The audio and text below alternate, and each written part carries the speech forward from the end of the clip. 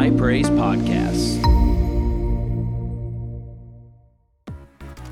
Hey everybody, this is Pastor Garrett, youth pastor at High Praise Panama City. I want to thank you for downloading today's podcast. No matter if you just missed a service or if you happen to stumble across our show, we believe and we pray that God is going to bless you through today's episode. So open up your hearts, receive what God has in store for you. All right, we're going to wrap up this series. The table 2 weeks ago, we talked about what we're hungry for. Last week, we talked about what happened at Zacchaeus' table. And then this week is all about friends. Everyone say friends. Friend. You got to say it with an A, friends. Okay, good. So to this week, we're going to talk about who is sitting at your table. Courtney, will you pull me down just like a little bit? I feel like I'm yelling, and I'm probably going to get loud, and then this is going to be really loud. That's perfect. So this week, we're talking about friendships. We're going to talk a little bit about dating. So for those of you that are dating, welcome to the end of your relationship. I'm just kidding. I'm just kidding. Hey, ask Pat. I got Pat dumped 1 week. Isn't it true? Yeah, you're welcome, Faith, wherever you are. You're welcome, Faith. Yeah, there you are. Yeah, I got him dumped 1 week. It was great. I'm just kidding. True story. But anyway, we're just going to talk about the people that we allow in our lives. Obviously, I know that everyone has people in your lives that are there because they have to be there, like family, like teachers, people like this, like Darius. Oh, sorry, I shouldn't have said that. But you guys have people that you allow into your lives, and so that's what we're talking about. So as I'm talking, I don't want you to be like, I'm going home and I'm not being friends with my mom anymore. That's not what I'm saying, all right? And I'm telling you now that what I'm referring to tonight is the people that you voluntarily are in a friendship/relationship with, not your family members, not your parents. I have preached a similar message to this once, and I had a mom literally text me the next day and was like, hey, I don't know what was said last night, but so-and-so like just feels like they don't have to respect me anymore because I'm just not edifying their relationship with the Lord. And I had to have a whole conversation with that student and that mom because you can't not be friends with your parents, all right? So disclaimer now, this does not pertain to family, okay? Good? Wonderful. Go to 1 Kings chapter 12. I mean, verse 4, go to 1 Kings chapter 12. 1 Kings chapter 12, first one there can have a gold star when we get to heaven. Just remind me. And it'll be like one of the Mario stars. It'll be actually made of gold. Wonderful. Darius, remind me when we get there. Hey, we got more actual Bibles here tonight. I see a lot more actual Bibles. Congratulations. Thank you for having an actual Bible. Yeah, Faison started it because Bianca brought it. So there you go. 1 Kings chapter 12, verse 4. We're going to take a look at 3 different instances in Scripture. So we've kind of got, I won't say we got a lot to cover, but we are going to move through 3 different stories, something I typically do not like doing, but tonight we just got to do it. So the first one, we're in 1 Kings chapter 12, starting in verse 4. We are talking about a man named Rehoboam. Everyone say Rehoboam. There you go. So we're talking about this guy. He is the newly appointed king of Israel, David's grandson. All right, so here we go. I'm picking up in verse 4. This is the people of Israel talking to their new king. It says, your father made our yoke harsh. Anyone know who his father was? Oh, Keith, gold star to Keith. I heard it. Your father made our yoke harsh. Anyone know what a yoke is?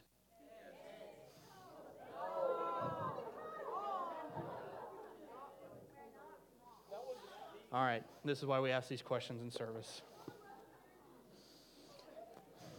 His burden is easy and his yoke is light, and y'all think we're talking about eggs. Y'all have heard that, right, Jesus? You've heard that and you think we're talking about eggs? Okay. All right, everyone pause. We're taking a Bible 101 break. So time out, Bible time. Anytime, well, not anytime. Yeah, pretty much anytime, because eggs I don't think are even in the Bible. So I can safely say, when you come across the word yoke in the Bible, they are referring to. Have you ever seen like a farmer with like 2 cattle, and they would have the yoke, which would be like the thing that connected the 2 of the cattle. It would be what they were pulling the till on. That's the yoke. Right? So like when we say the burden is light and the yoke is easy, the yoke is the thing that it's essentially the work, right? So the yoke, if it's heavy, it'd be hard work. It'd be like if I put a yoke on your back, I'm like, go plow the back field. And that yoke weighed 5 million pounds. It'd be really hard for you to do that, right? Understand? If you don't understand, Google it, look up a picture. If you're visual, it will help you, but I can't go too far much into that. But anyway, we're not talking about eggs. Your father made our yoke harsh, meaning your father made our work. He made our lives very hard.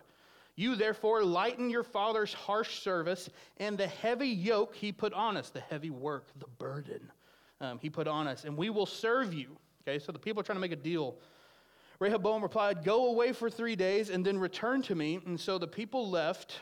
Then King Rehoboam consulted with the elders who had served his father Solomon when he was alive, asking, how do you advise me to respond to this people? They replied, today, if you will be a servant to this people and serve them, and if you respond to them by speaking words, kind words to them, they will be your servants forever. But he rejected the advice of the elders who had advised him and consulted with the young men who had grown up with him and attended him. He asked them, what message do you advise that we send back to this people who said to me, lighten the yoke your father has put on us? The young men who had grown up with him told him, this is what you should say to this people who said to you, your father made our yoke heavy, but you make it lighter on us. This is what you should tell them. My little finger is thicker than my father's waist. Ha. Oh, yeah. My little finger is thicker than my father's waist. Basically meaning I'm bigger and badder and stronger than my dad. My little finger is thicker than my father's waist. Although my father burdened you with the heavy yoke, I will add to your yoke. My father disciplined you with whips, but I will discipline you with barbed whips. Yeah, so this does not go well. If you notice, for those of you that study the Old Testament, you read the Old Testament, you will notice there comes a point, right here actually, that Israel is no longer just Israel, but split into two kingdoms. There's Israel, and then there's also Judah. You were there, I heard it. So then at this point, even in my Bible, like at the beginning, it says the kingdom divided. And so what happens after this, King Rehoboam takes the advice of his friends, goes and tells the people, I'm going to make your life like way harder than it is. And so then 10 tribes rebel against him. There's the southern tribes. It ends up being Israel and Judah. There's two different kingdoms. It's just everything goes to mess from there. So literally what divides the country, like, the whole Egypt into the wilderness, into the promised land, to King David, all these wonderful things God does with Israel, what ruins all of that is a dude listening to bad advice from his friends. From generations, from Abraham to David, from covenant to Joseph to Egypt to the everything all comes crashing down because one guy takes bad advice. Any of you have friends, like you would say you have a childhood friend that you're friends with like for a really long time, that you're still actively friends with? Okay, a few of you. Cool, all the older people. What? Faison? They'll start with me. I cannot stress this to you enough. One thing, and maybe I'll have, years from now, you might have the same thing to say about me. I don't know. My youth pastor, when I was a wee lad, said the same thing every week, 4 times a week, even if it had nothing to do with his message. And it was this: show me your friends, and I'll show you your future. Show me your friends, and I'll show you your future. He could be talking about the end times. He could be talking about marriage. He could be talking about drug addiction. He could be talking about anything. But somewhere in his message, this man would say, show me your friends and show me your future. I've even said this to some of you. Show me your friends and show me your future. If you remember anything from tonight, you're going to remember me saying this 100 times. Show me your friends. I'll show you your future. One of the biggest things that is going to depend on where you land is by how you're being held. And the people in your life determine your trajectory, right? Anyone ever shot a bottle rocket? Okay. If I pointed the bottle rocket here, it would not be good, right? But what determines where the bottle rocket lands is how I'm pointing my arm. Your friends, typically, your friends, girlfriends, boyfriends, whatever you want to call them, I've watched ruin and squander some really great young people's lives simply because of the friends and relationships that they held. See, Rehoboam literally ends a covenant relationship with the Lord, squanders the promise, squanders the wilderness, squanders King David killing Goliath, all of it, simply because instead of taking sound advice from men who are older than him that he probably didn't have a relationship with, he went to his friends that he grew up with. And his friends, for whatever reason, just thought it would probably be hilarious if they just ruined this. Any of you have friends who would tell you to do something wrong just because they think it'd be funny? Yeah, that's a bad friend. Those are bad, bad friends. And I'm sure, I've thought about this just over the past couple days. I've literally been asking myself, why in the world would the new king of Israel, for one, not listen to the advice of the guys who are literally there to advise him? And why would he take the advice of some guys who he grew up with who know nothing? And that advice literally couldn't be worse. And the only thing I've landed on, and you might think something different, and that's fine. The only thing I've really landed on is because he wanted their approval. That's the only reason I can think of. Because it's not sound, it's not wise, it doesn't do him any good. He's still king. It wouldn't take a genius to look at probably what the fallout of these actions would be. The only thing I can think of, he had two groups of people giving two different advice. He sided with the side that he thought, I would rather have their approval. I'd rather still be in good with them. I don't want to cause an upset with them. I don't want them to be mad at me. Right? Now, obviously, I'm not saying that you are going to divide all of Israel by doing this, but guys, I can't, the reason I wanted to show you this story is because this is something I think this is something every young Christian eventually comes to, is what counsel are you going to listen to, but also, I think maybe even more importantly, what crowd are you going to try to please? Because most of the time, a lot of time, young people, we give our lives to the Lord, we get going, we start trying to make changes, we change music, we change the way we dress, maybe we change the way that we talk, we change like all this other stuff, but the hardest thing that it always comes down to, and it proves to me every August, is that who you hang out with matters more than all of that. Because it's the one thing that you can't come lay up here. I've had people hand me vapes. I've had people hand me phones. I've had tell me to delete contacts. I've had just crazy stuff. Never mind. Inappropriate. I've had some weird things handed to me at an altar before. Weird. But the one thing that never seems to get handled the right way is breaking off relationships that are holding young people down. It's the one thing that always rises up, comes back, raises its head, come August, start the team practicing again, blah, blah, blah. It's always people. It's always people. And hear me, I celebrate these things, guys. Like when you're overcoming addictions, you're overcoming things in your life, those things are awesome. But hear me, this is usually where like most of you hit that wall. The wall usually is that staring back in front of you is who you hang out with and who you're friends with. And even if those people are quote unquote Christians, and we'll get to that a little bit later in identifying just that. If you cannot change your crowd, you set yourself up for failure. And a lot of you, I'm just going to be honest. A lot of you are just really good at lying about this, because this is something I don't see, your leaders don't see, and the church just stability doesn't see. This is the one thing y'all are really good about lying, because I don't look at your DMs. I don't look who you sit with. I don't look how you talk at practice. I don't know. And honestly, it's not my business to know, because God knows, and that's good enough.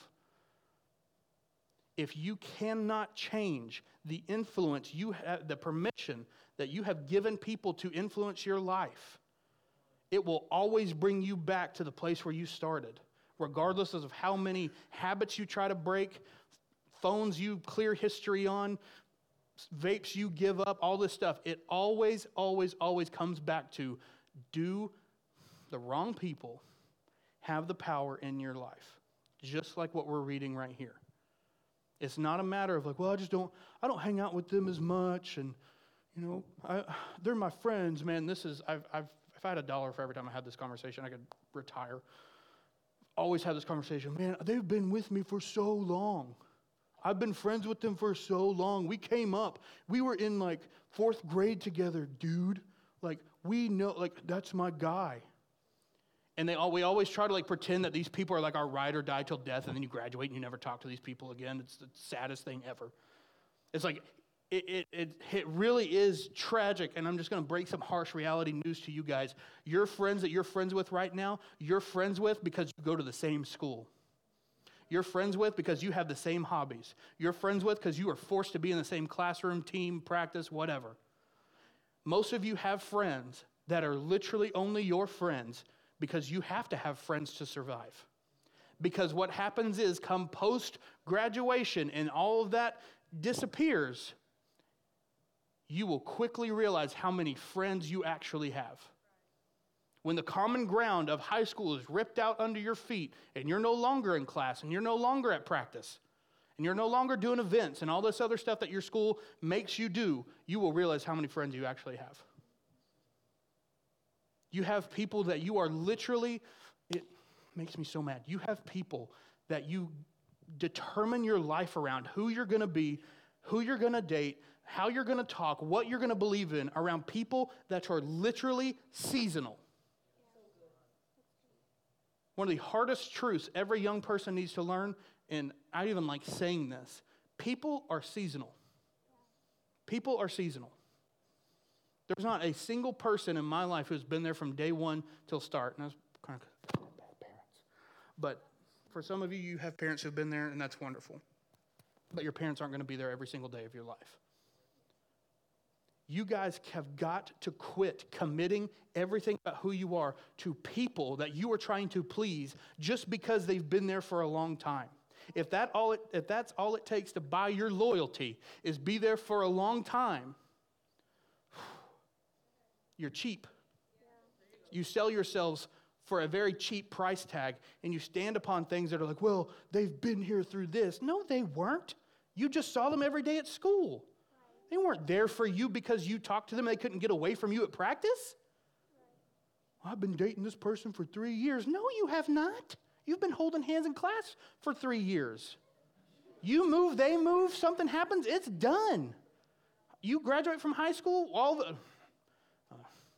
break some of your hearts. You guys have got to quit selling yourself so cheaply.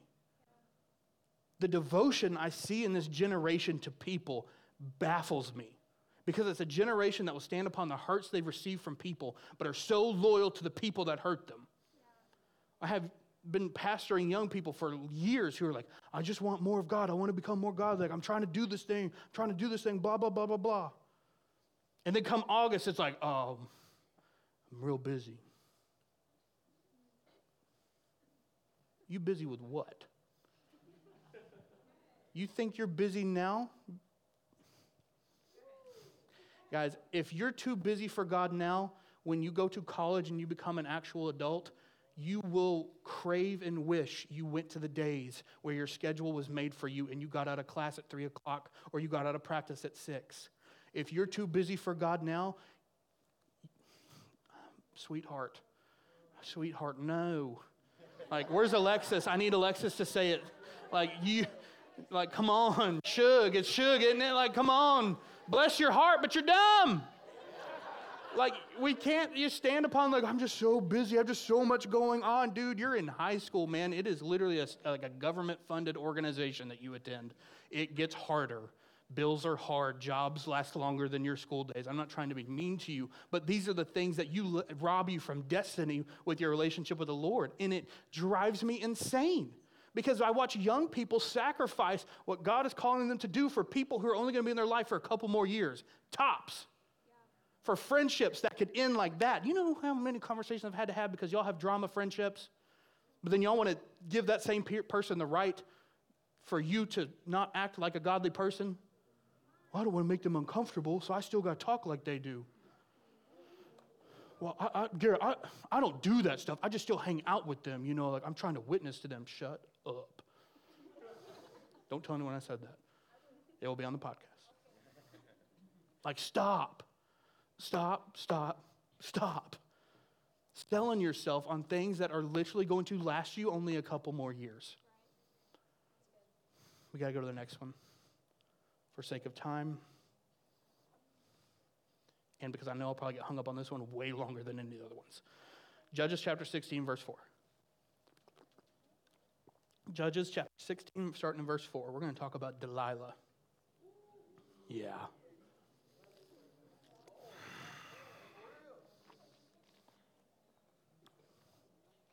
Judges 16, verse 4, we come across a man named Samson. He's taken a Nazirite vow. He is basically a superhero in just the most basic way I know how to put this to you guys. He has strength that just cannot be mastered. He's the strongest guy. He's basically at war with the Philistines. The Philistines can't figure out how to kill him. But they eventually get to him all because of a wrong relationship. Gosh. Blaming women for everything, Faison. Judges, hey, y'all heard him. Judges 16, verse 4. It says sometime later, this is referring to Samson. Sometime later, he fell in love with a woman named Delilah. Everyone say, hey there, Delilah, get out of your system. Okay, all right, it's done. Who lived in the Sorek Valley. The Philistine leaders went to her and said, persuade him to tell you where his great strength comes from, so we can overpower him. Tie him up and make him helpless. Each of us will then give you 1,100 pieces of silver.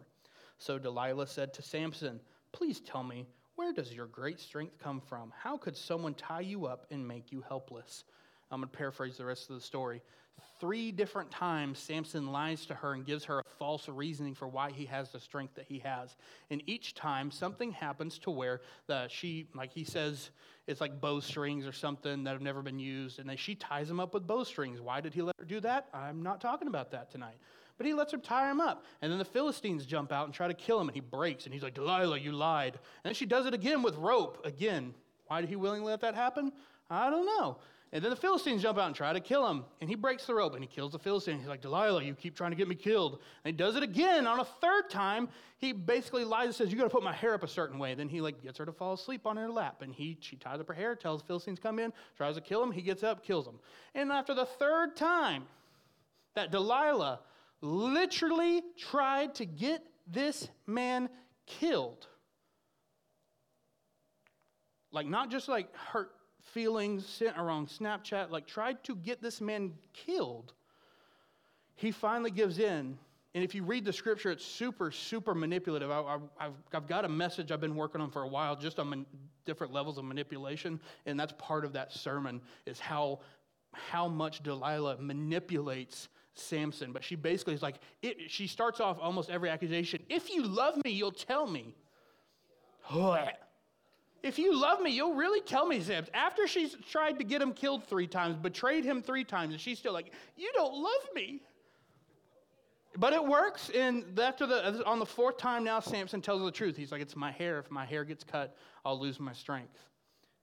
So that man reaps the consequences of his actions, and he falls asleep. She shaves his head. The Philistines come in. He's lost his strength. They bind him and immediately gouge out his eyes. And Samson ends up dying shortly after. I know, God, I hope I know, that is not the severity of your relationships. But it is a really, really, really good example as to why you should be equally yoked when you date someone. If Samson would just be like, oh, you're kind of a prostitute and don't know the God that I know, we shouldn't be in a relationship with each other. What happens? Samson doesn't lose his eyeballs and die under a massive collapse of a building. And he goes on to live a wonderful life serving God. But he makes a horrible decision and falls in love with a woman he should have never entertained. Right? Quit entertaining people who do not know the Lord. I don't care if you're a guy, I don't care if you're a girl. Quit dating people who have no interest in holding you accountable to the things of God. Period. Double, quadruple. Like can we just think logically? I love logic because logic helps us solve so many questions. Let's say we have a young person. Say we have a young person who wants to, I love picking up Faison, who wants to date. Let's say Faison, come here Faison, stand before everyone. Let's say Faison, yeah, come on. Face the crowd. Face the crowd, there's so much more of them. There's no reason Faison's up here other than I just want to pick on him. So he's not going to do anything, he's just going to stand here. Do the somersault. What was I saying? Let's say Faison wanted to date somebody. He came to me and said, hey, I'll quit. Shh, I'll do that to him. All right, come here. Jasmine, come here.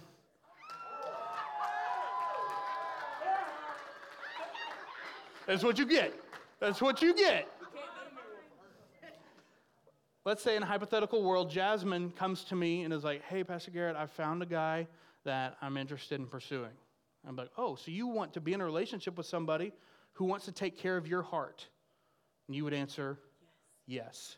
Wonderful. So when a person says, I want to be in a romantic relationship with someone else, you are saying, I want to give this person access to me, to my emotions, to my heart. I want this person to be in a romantic place. And if that person does not know God and does not know love, why on God's green earth would you give that person permission to have access to the place that you said belongs to the Lord? See, when you get saved, when you give your life to God, you are saying, Lord, you get to have all of me. My heart's desire is to serve you. My heart's desire is to become more like you. It's to worship you. And then at some point along the way, we start dating somebody, start texting, talking. I hate that phrase. Oh, I hate that phrase. You don't just, no, you're not. You're not just talking. No. You know what you're doing? Oh, this is not a dating message, but we're about to get there real quick. You're never just talking to someone, okay? You're not. The moment that you open the door and give access to your emotions to someone, they are no longer a friend, okay? And if you don't value yourself enough to realize that, get it. Or you're going to be talking to a whole lot of people who are going to know a lot of things about you, and you're going to be an emotionally abused mess by the time you want to marry somebody. You're going to be black and blue and be like, I don't know what's wrong. We have all these problems. Maybe because you've told 40 people that you're in love with them during your life. You don't know what love is. It's not a dating message, Jasmine. I'm just talking because you're up here. I know, I'm just talking to you because you're up here. What Samson did with Delilah is he compromised things thinking that he could just change who she is. That who she was would not affect who he is, right? Who she was a Philistine. Most people believe she was a prostitute. But that did not matter. He was so secure in who he was. He had a relationship with God unlike anybody else. He was God's chosen person. He had done miracles, defeated armies, 1 versus 100, done things that me and you could never do. All by the anointing of the Lord. He was so confident that nothing could come between him and God, that who he gave himself to no longer mattered. Whew. Woe, woe, woe to the young 16, 17, 18-year-old person who is so confident in their relationship with the Lord that you think you can flirt to convert somebody and get them in church and they'll get saved and they'll do all the things that you want them to do so that you'll be in relationship with them.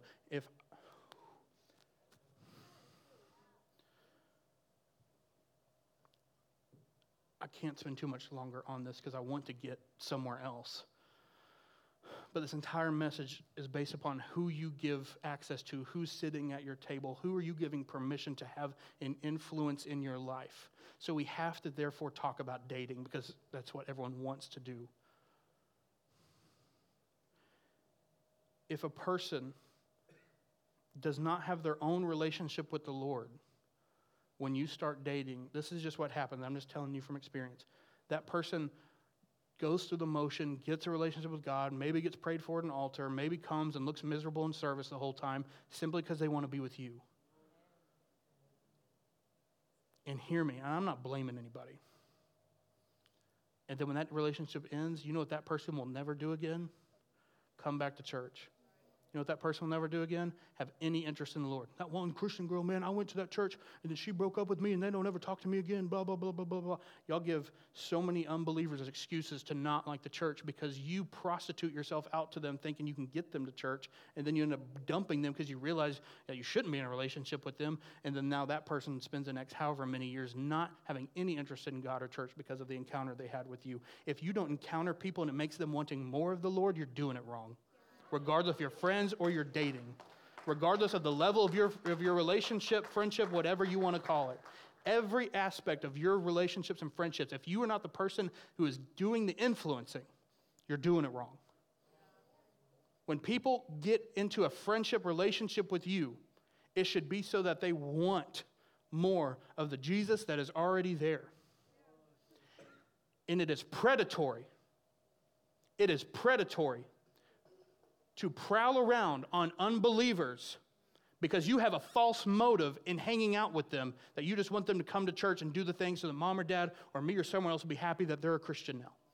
It's predatory and it's gross. I think it's disgusting. You want my honest opinion? That's my honest to God opinion. I think it's gross. I think it's gross to go to an unbeliever, enter into a romantic relationship knowing you guys could not be further apart, and be like, oh, just come to church with me. It'll be fine. We'll get this fixed. Do what you got to do, you know. And then all the while y'all start like compromising physically with each other, and then that's a whole other mess I just don't have time to get into. Jasmine, you can go sit down. You've been great.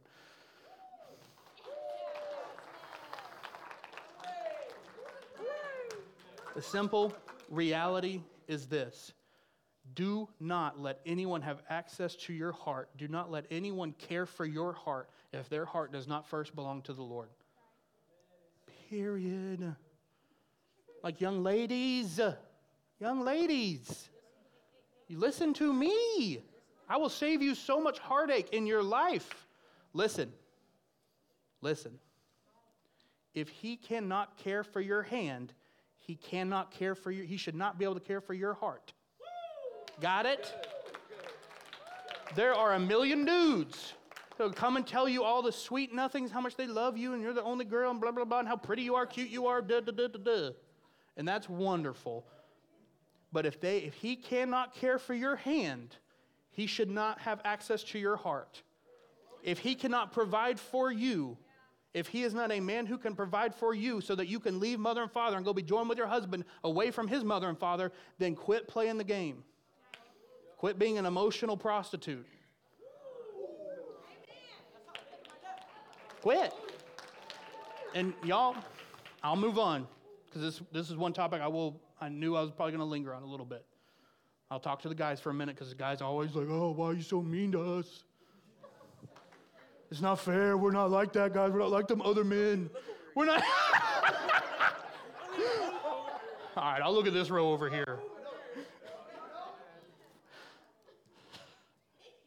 All right, young men, listen to me for just a minute, then we're going to move on to our next story. If she does not care about who you are as a man, if she does not, and hear me, some of you might not even understand what I'm talking about yet, and you're going to be like, huh? What does that mean? I just want to feel pretty.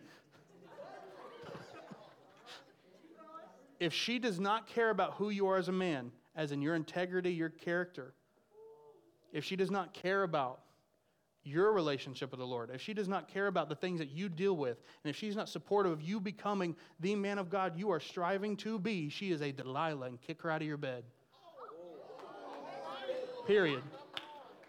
I don't care if she's got a cross necklace around her neck. I don't care if she's a youth group girl. I've known a lot of youth group girls, and some of them are crazy, okay? They just are. Some youth group girls are crazy. It's okay, and that's fine. Y'all are. It's all right. Youth group guys are crazy too. Yeah. You know how it... All right, let's go to the next one. We got to go to the next one. But some of you young men, you are in relationship with a Delilah. Not because they're a Philistine, not because they're something crazy. Simply because they are not in full support of you becoming the man of God God has called you to be. That's what defines a Delilah. Delilah had no care for who God had called Samson to be. He was in a relationship with the wrong person from the beginning, not because of her nationality, not because of her profession, because she had no care about supporting and helping him become the man he was supposed to be. All right, go to the next one. We're going to talk about Judas for just a minute. Matthew 26, verse 14 through 16. Matthew 26, verse 14 through 16. It says, Then one of the 12, the man called Judas Iscariot, went to the chief priests and said, What are you willing to give me if I hand him over to you? So they weighed out 30 pieces of silver, it's always silver, for him, and from that time he started looking for a good opportunity to betray him. Most of you know the story. I hope you know the story. Judas was by all accounts a friend of Jesus. Judas would have spent years ministering with Jesus. Even had what we would refer to as a leadership position within the 12, as like the accountant, as the treasurer. He was trusted by Jesus. And Jesus, every time he talks to Judas, specifically the scriptures use the word friend. In fact, with the last interaction these two men have in the Garden of Gethsemane, when Jesus is praying and praying and praying and praying, and he knows what's about to happen, and Judas comes towards him, he says, Friend, do you betray me with a kiss? And Judas kisses him like on the forehead or the cheek or something. It's interesting to me. I double-checked this. I wanted to be sure before I said this tonight. There are not other instances when Jesus talks to the disciples that he refers to them as friend. When he talks to Judas, he only ever says friend. He'll talk to Peter. He calls him by name. He talks to John. He talks to him by name. He even talks to Thomas. He calls him by name. But the scriptures only ever use the word friend when Jesus is talking to Judas. And I think that is incredibly, incredibly on purpose. Not everybody is anointed to be your friend. And and here we go. I know, I can't even look over there. And here's a generation that is so daggum obsessed with their anointings and their callings, but have no care as to who is anointed to be in their life, only care about what we're anointed to do. If you can't first think about who's anointed to be in your life, you will never achieve what you're supposed to do. Ever.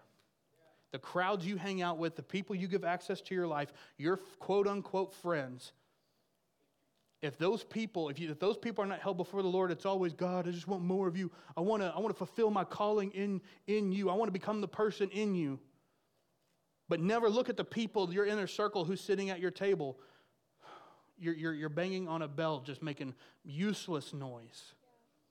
Not everybody is anointed to be your friend. In fact, I would get a little personal.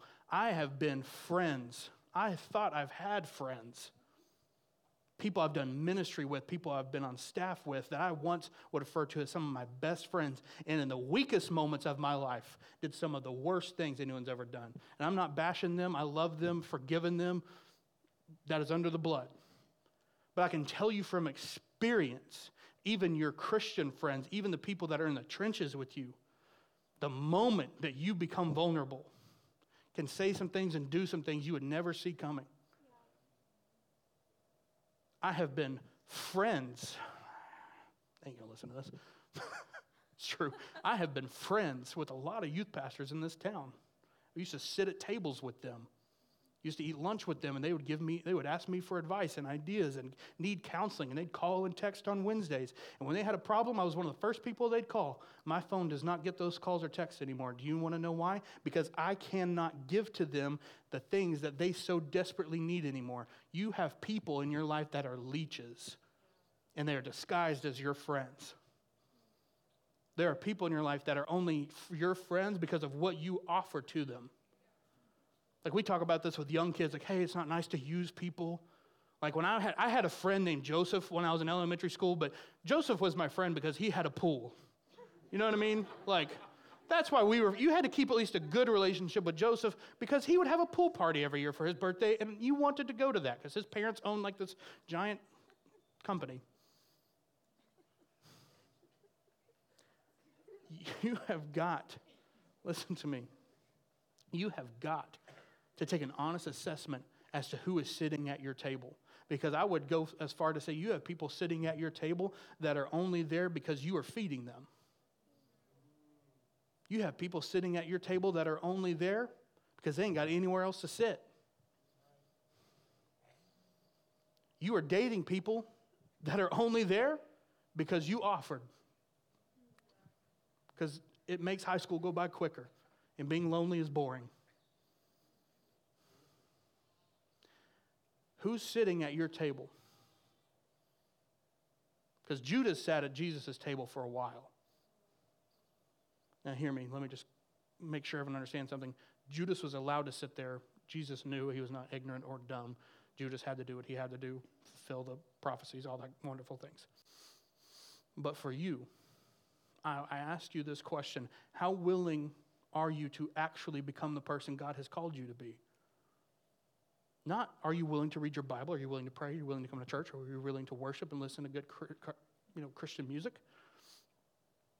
Are you willing to tell people they can no longer sit at your table? Are you willing to say to someone, you can no longer have access to my heart because it belongs to someone greater than you now? Are you willing to show up at your next practice and not talk and joke the way they talk and joke? Are you too concerned that with their comfortability, their acceptance of you? It's so crazy. We tell God all the time how much like we love him and it's all that matters and all this other stuff, but our lives genuinely only ever show that the real acceptance we care about are those people that wait for you at school tomorrow. People that would betray you and throw you under the bus the moment you did something embarrassing or wrong or your pictures got leaked. Your loyalty is given to the wrong crowd. I wonder what Jesus thought when he was on the cross when only one of the disciples showed up. I wonder what thoughts he was thinking. I know in some of the darkest times of my life, there were very few people who showed up. There are very few people who came knocking at my door. There are very few people who wanted to know how I was doing. There are plenty of people who wanted to run their mouth. Plenty of people who wanted to say things they didn't understand. Plenty of people who wanted to accuse and God bless their heart. That's why, never mind. Now I'm just being mean. That's why I have pictures of them in my office so they can watch how great I'm doing. Your people that sit at your table are going to determine the trajectory of your life. Your prayers, your sacrifices, all of these things, they matter. But if the people problem persists, you're always going to bounce back and land in the same cycle.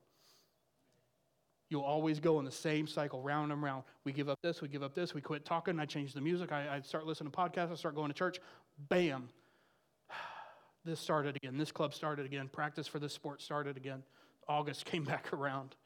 The cycle will persist because it always comes back to this defining moment for so many of you, the people in your life.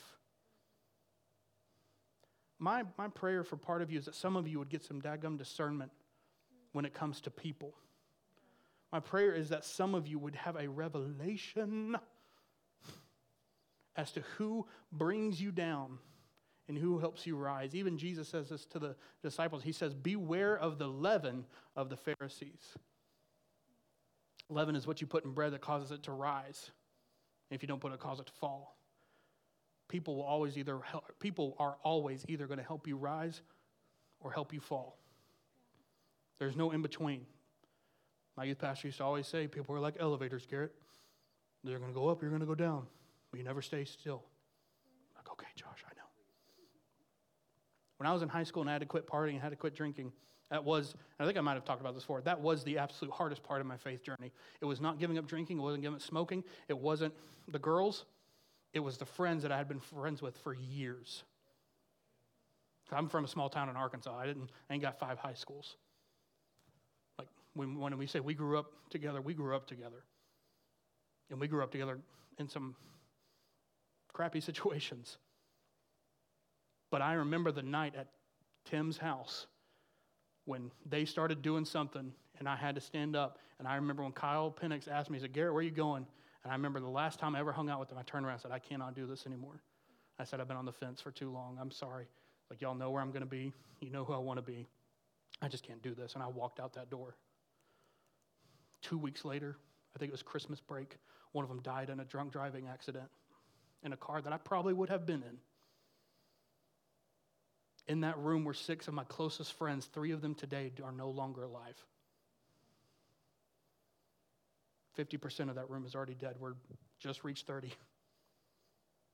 Who you allow to sit at your table? Show me your friends and I will show you your future. Had I not changed my friends in 2011, 2012, would not be standing here today.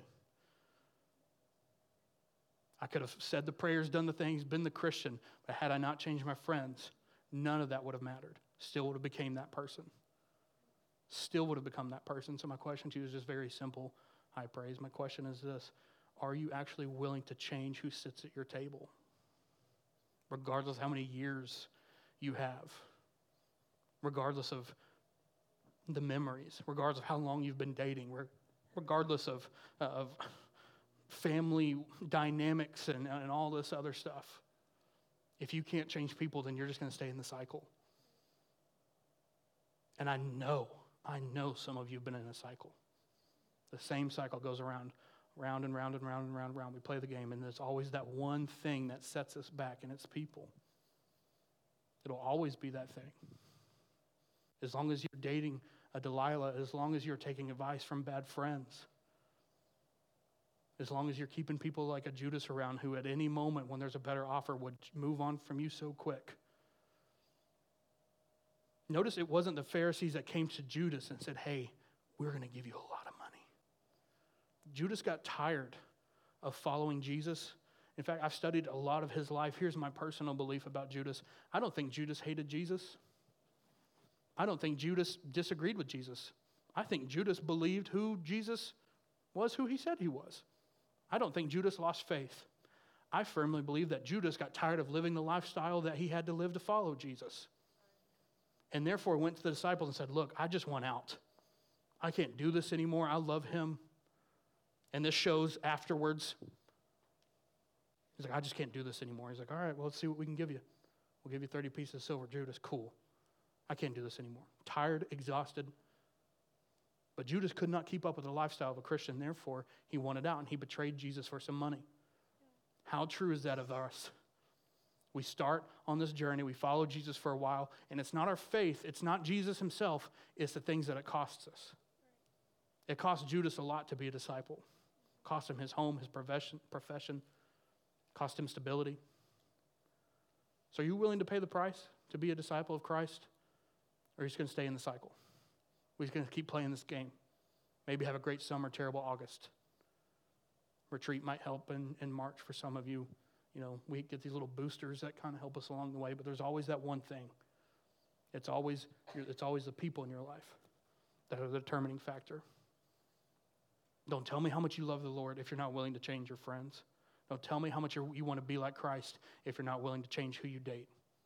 If those things cannot change when you give your life to Christ, then you have not given your life to Christ. If he does not have permission to change who sits at your table, your life does not belong to him. Right. Nor does he have the right authority in your life, nor do you care enough. Band, y'all can come up because I'm done. I know that we're talking about people, we're talking about friendships, and we're talking about dating, but really just the honest, just blunt truth of tonight is this. How many of you actually just need the cycle to break? Y'all have been in school for 3 months? Almost? Yeah, September, October, November? Yeah, we'll call it 3 months. How different does it look from July, August to now? What's changed for some of you for 3 months? What old habits have we slipped back into? Because I know some of you will stand before God and be like, I will never cuss again. First day of school, beep. Not because you didn't mean what you said. It's just your allegiance changed the moment you saw the people you actually care about. I will never, ever do something sexually wrong again. In the car with our significant other. Not going to make a noise for that one. And it's not because you don't mean what you say up here. You just put yourself in a position to where it actually dawns on you where your allegiances actually lie. And I know that some of you come up here and we have these prayers and we have these moments, and these prayers, I cherish this time so much or we wouldn't do it. But one of the most important things that can happen up here is you making a predetermined choice as to who you're going to be, so that when those times arise, you've already determined, this is how I'm going to talk, this is how I'm going to act, this is who I'm going to be friends with. But some of you, we get up here and we have an emotional experience, and then we get put into these situations that we're like, I will never do that again, and then we slip up the moment the opportunity for that arises. Not because you didn't mean it, you just didn't make a decision as to who you're going to be regardless of what happens. You get what I'm saying? There's a huge difference here that's got to take place in the transformation of your mind, the renewal of your mind. This is what's got to happen. This is who I'm going to be. Dylan Sajan, this is who Dylan Sajan is, no matter what girl, no matter what club, no matter what basketball team. You play basketball, yeah? Yeah, no matter what the basketball team does, says, acts like, this is who Dylan will be regardless. No matter what it looks like around me, this is who Dylan is. This is who I will give myself to. This is who I'm looking for in a spouse. It does not change regardless. But that doesn't happen as much. What happens is like, God, please help me to not do these things, okay? Help me, help you, help me, I help you, help me. All right, we're back. All right, back in school, over, game over, because a decision wasn't made. You were just praying that God would help you to be stronger in those situations. So, he's not going to remove you from the temptation, guys. The temptation is going to be there. He's not going to remove you and say, all right, you're right, I'm never going to put you in that situation again. The temptation will be there. Temptation will be there for some of you tonight when you go home, when you have that vape under your bed, or that girl DMs you, or that Snapchat goes off. Temptation is always going to be there. The question is, who are you going to be when that temptation arises? We've got to quit acting like, God, please help me, make me stronger, make me this, please help me do this, help me overcome this, blah, blah, blah. And then be like, whoa, why did this happen again? Oh, God, I thought you wouldn't let her talk to me anymore. What the heck? I prayed about this. And we blame being tempted for something like God didn't do his end of the job. If you're not willing to make those kind of changes and predetermine who you're going to be, the cycle and the wheel is just going to keep on turning. Y'all stand to your feet. Thank you for downloading today's message. Again, we hope that it encouraged you, blessed you, and edified you. If you are a high school, middle school, or even a young adult in the Panama City area, we would love to have you come be a part of our services at High Praise Panama City. Our YTH services are every Wednesday at 7 o'clock. The mix, our pre-service time, starts at 5 o'clock. We would love to have you out. If not, find a way to connect with us on Instagram at hp.yth. We would love to connect with you in some way, and God bless.